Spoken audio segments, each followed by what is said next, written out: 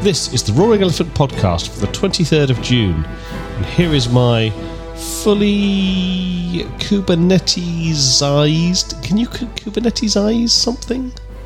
I don't know what you're talking about. You could Kate something, exactly. maybe. I'm totally Maybe. K8S. I mean, I'm not sure what that Kuber something of you is. Acronyms for the win, man. Dear. Come on. I really do, just while we're on this topic, I really do hate the people that call it Kates. It just, I mean... You don't hate, you dislike. No, I really hate. We found Dave's There's a lot of blockchain, hatred yes. at me. Yeah. Well, I don't know that I quite... No, that's... For you, that's more of a deep-seated, burning loathing of blockchain. Whereas I just... Yeah, I hate a lot of things. Anyway, moving on. We are... The reason Kubernetes came up is because the US Air Force is going to be using Kubernetes. Actually, there's going to be a Kubernetes cluster embedded in an upcoming piece of hardware they're developing, the B-21 stealth bomber. And what has this led to, Jon?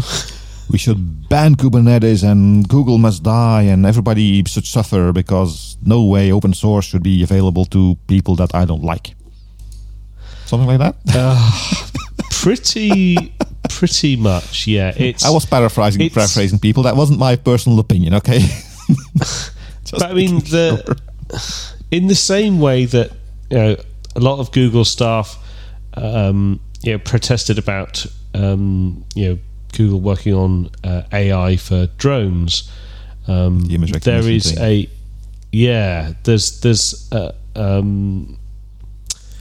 there's a lot of expectation that there will be similar complaints and concerns about this. But I get the oversimplified view that people might have on this, but I think this is one of those topics that bears just a moment's hold on the vitriol, the pitchforks and the flaming torches, and just think about this realistically for just a handful of seconds. This particular example is the US Air Force, but is there any world that exists where no military force has ever used Kubernetes? Yes. I don't. Yes. In the minds of the God. people that built Mesos. Dear. Anyway, moving on from that. Yeah, no, you're right. It's all right. It's all right. They're being bought by by Google anyway. Apparently. Anyway, so yes, the point here is that the US Air Force probably significant chunks of the design and the computational fluid dynamics that I mentioned 2 episodes ago, and a whole bunch of other stuff, may well have even been done on Kubernetes clusters already. The fact that a Kubernetes cluster is embedded in this, the differentiation between that and Kubernetes as a technology being heavily used by that same organization to probably design it, probably do lots of other cool things that the armed forces do. I can't sort of understand the sort of the delineation that goes through people's minds about why that is different.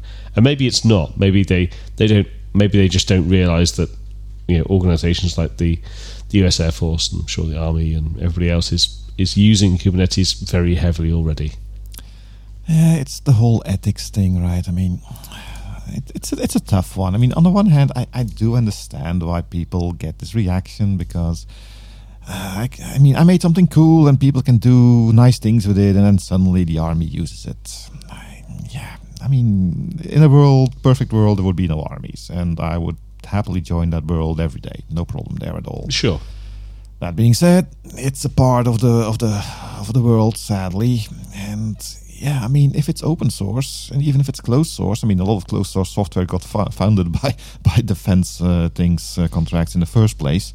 A lot of innovation is actually originating, maybe not from the military organizations themselves, but definitely from their funding. And one very specific example I know about is Apache NiFi. We've been talking less about Apache NiFi lately for some reason, but we're still big fanboys of it. And it's actually something that was open sourced by the NSA. Yeah, that's not military. Well, yeah, big difference, I guess. So, yeah, Kubernetes, I mean, it's like saying they're not allowed to use aluminium or steel in their airplanes. Because, come on. I mean, just think about the amount of research dollars that have been spent on stuff that has seen general application that's come from places like DARPA. This is just one of those things that I do kind of get your sort of it's about ethics, but it's also you can't control you can't release something to the world and then say, oh, but I don't want you to use it. I don't want you to use it. And we've had this conversation on a previous episode when people actually tried to manipulate the open source licenses of their services and tried to say, oh, but certain organizations can't use it. Like, it's illegal. You can put that in, but then it's not open source.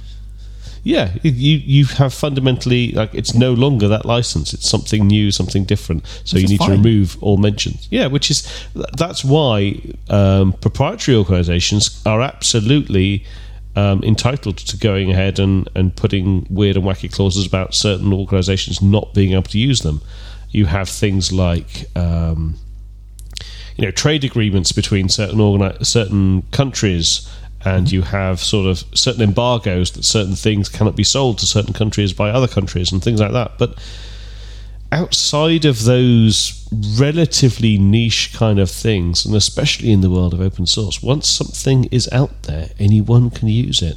And if you're naive enough to think that, your little project that you did, okay, maybe it depends on the type of project, maybe certain projects, automatic generation of cute fluffy pictures of penguins, maybe that is unlikely to be used by the military. But anything like something so fundamental as Kubernetes, it's going to be used by anyone and everyone. Yeah, for me it's also a positive because one of those planes, they're pretty complicated pieces of kit, I would imagine, and the fact that they're actually putting Kubernetes in a bomber, which is going to be, I mean, the definition of an air-gapped environment, I guess. If something goes wrong, it's not like you can call IT to kind of fix your computer.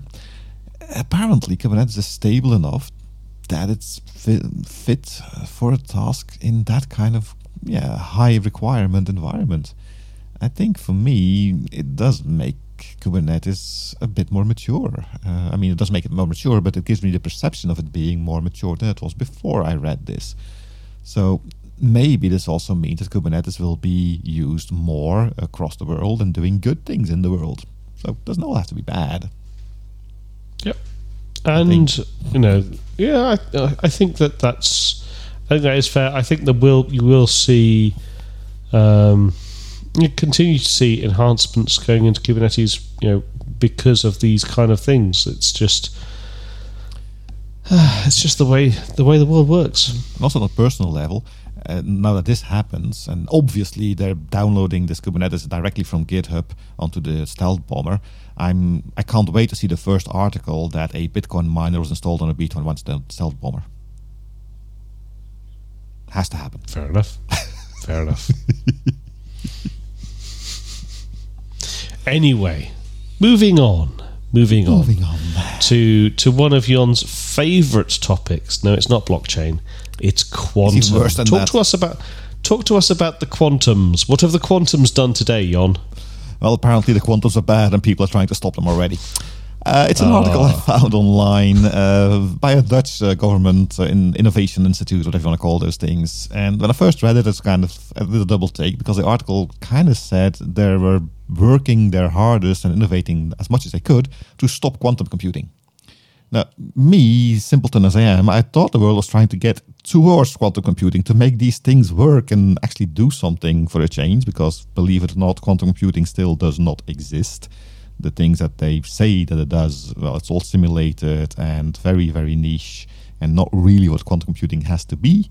Quantum supremacy has not been attained yet, but still this Dutch organization was already working to stop quantum computing, and more specifically the quantum encryption, or even more specifically the breaking of encryptions by quantum computers, which allegedly, because again it doesn't exist yet, will be possible in the, let's call it, somewhat near future. Maybe we'll see when it happens, if it happens.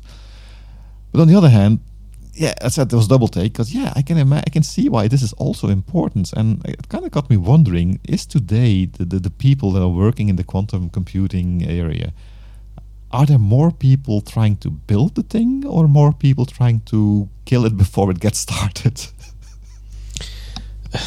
I tell you, the largest portion of people and the quantums are still trying to work out what it is. that's the large. There's a very tiny portion of people creating the quantums. There's a tiny portion of people trying to kill the quantums, and there's a giant mass of people going, "What are the quantums?" I have definitely that latter category. Yeah, well, quantum mechanics has been known for a while now, so if you haven't read up on that one yet and you think you're with the times, I invite you to go into YouTube and look at some videos. There's a lot of stuff available these days.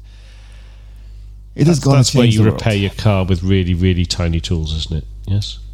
No, that's nano. It's not quantum. Quantum is smaller than nano, man. The thing about quantum mechanics allows you to take a mirror, cut out half of the surface of the mirror, and still see the full image.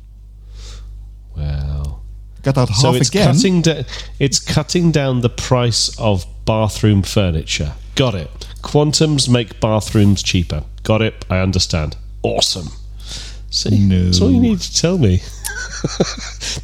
Can you cut a tap in half and still get all the water out? Can you cut a bath in half and just... No, but you could make the reflection of it still work. Oh, that's not very useful.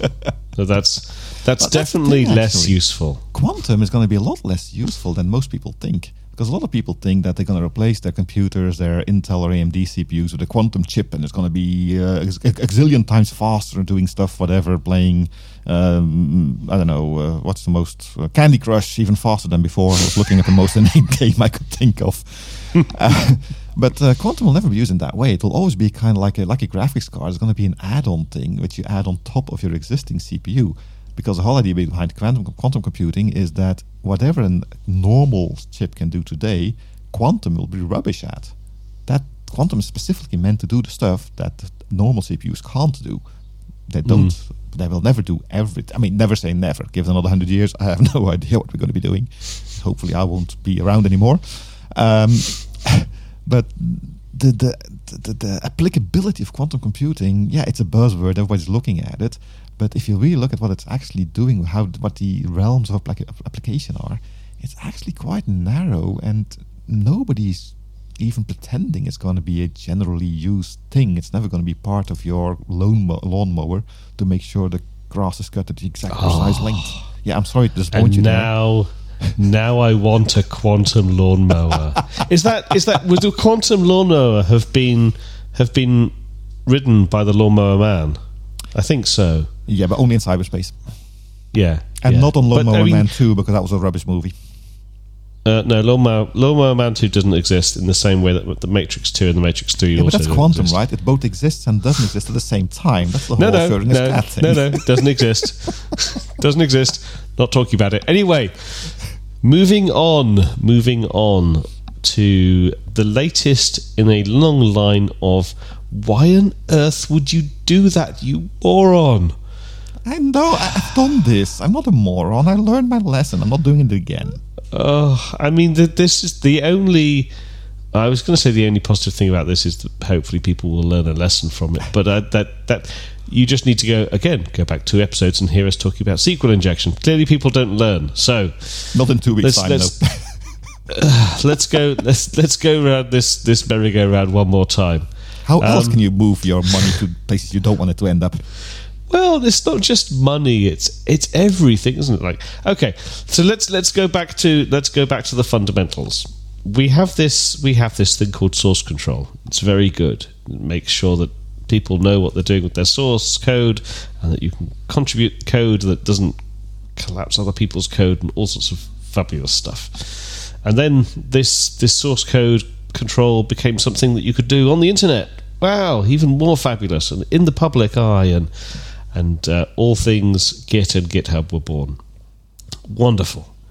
Now, what do you think is some of the worst types of information you could put in something public that is very easy for someone to programmatically download and scan through? Well, the only thing I put on GitHub is configuration scripts. Nothing wrong with that.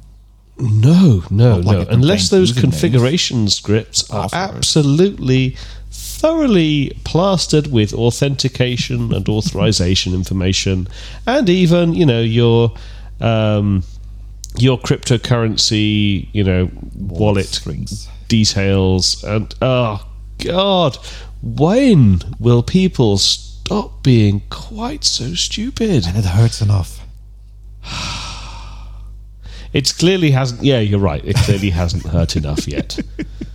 Little Bobby Drop Tables has come back for one more round. There's lots of things that bother me about this. Clearly, I'm clearly getting quite annoyed about this. I'm backing away. I'm backing away from the fire.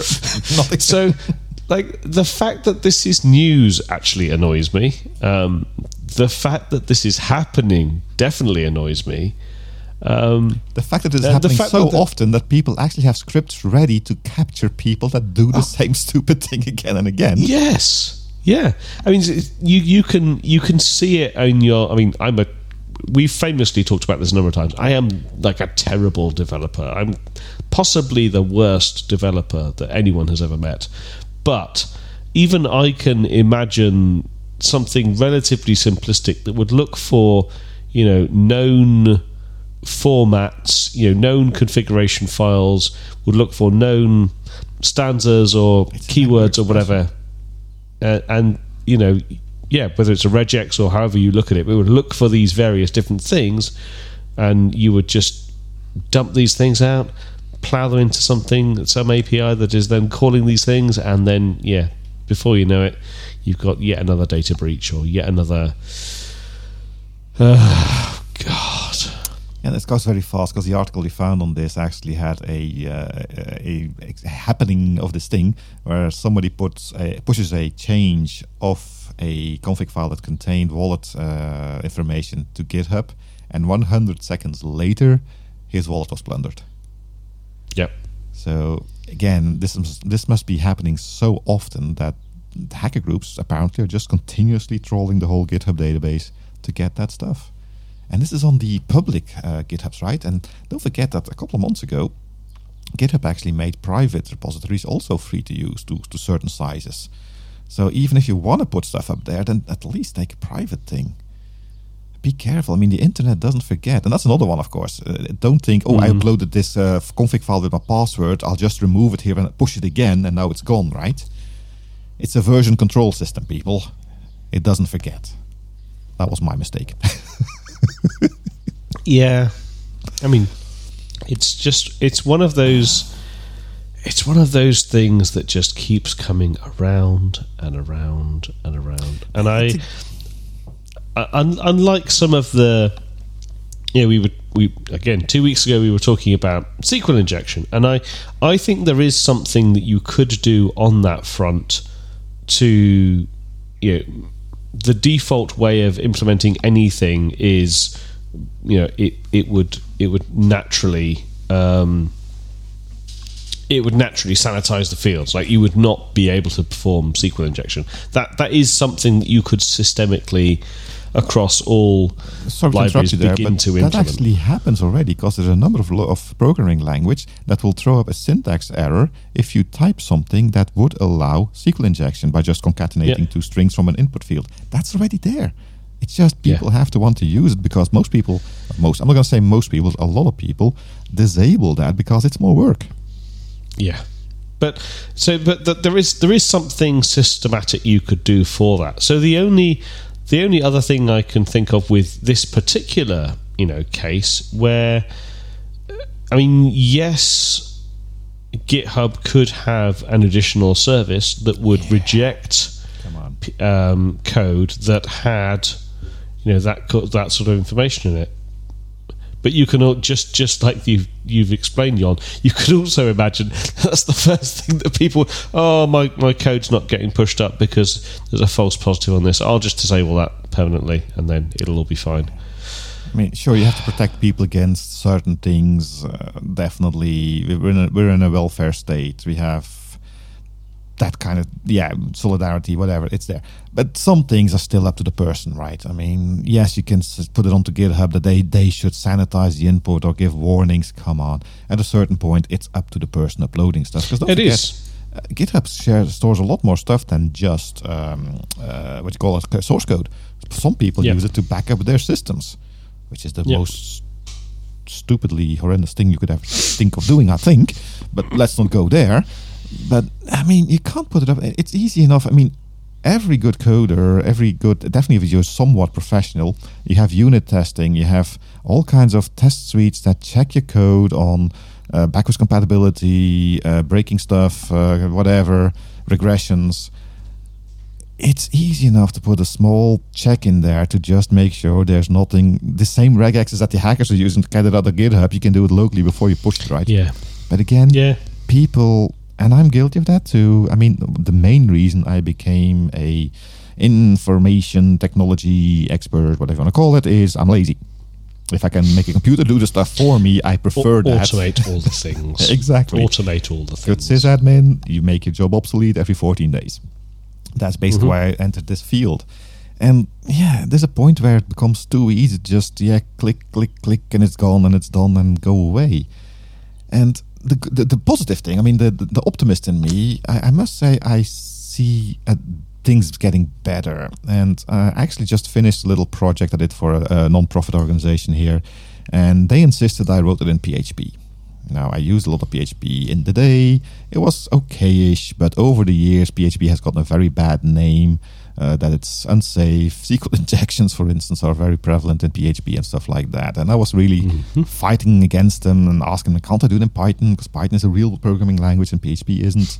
No, we can't. Okay, we'll do it in PHP. So I went looking again. It had been a while. And if you look at the current frameworks, and basically today, if you build something, you will be using a framework, be it the .NET framework or the PHP frameworks or the Ruby framework. You won't be writing everything from scratch. Nobody does anymore. If you take a look at the recent frameworks, and I use Laravel in this case, I liked it. If people's looking for PHP frameworks, Laravel, check it out. I enjoyed it a lot. A lot of stuff is baked in. Things like SQL injection are pretty much impossible unless you do more work. So I do think that the message is getting through, and newer stuff. And from now in the next decade, I would expect things to get better because people are starting to protect people from doing stupid things. But that being said, every automation, the more complex the frameworks become, the more possible traps and pitfalls are in the frameworks that could be exploited again, because it becomes less understandable, comprehensible what the thing does in the back end. And again, lazy as I am, I don't care how it does in the back end. I'll just use the framework and let it do it for me. And there's an inherent risk in that, of course, as well. So it's you lose if you do, you lose if you don't. We're doomed. As you said last time, the human race is doomed. Yeah, pretty much. And on that glorious, sunny, happy note, I guess Dave says that is all the time we have for today, and maybe for the rest of time as well. You can always support this podcast. You can become a patron, you can talk about us, you can write blog posts about us. Every contribution helps. We're on YouTube. You can like, subscribe, hit the notification bell, do all that stuff that Dave likes so much. You can go to www.roaringelephant.org. You can find a link to the Patreon page, the YouTube page, and a lot more information about the podcast. And you can follow us on Twitter using the @RoaringElephant tag, and you can send feedback to podcast@roaringelephant.org. Simple email also still works. Until next time, my name is Jon. And my name is Dave. And we look forward to talking to you next week. Goodbye. See you then.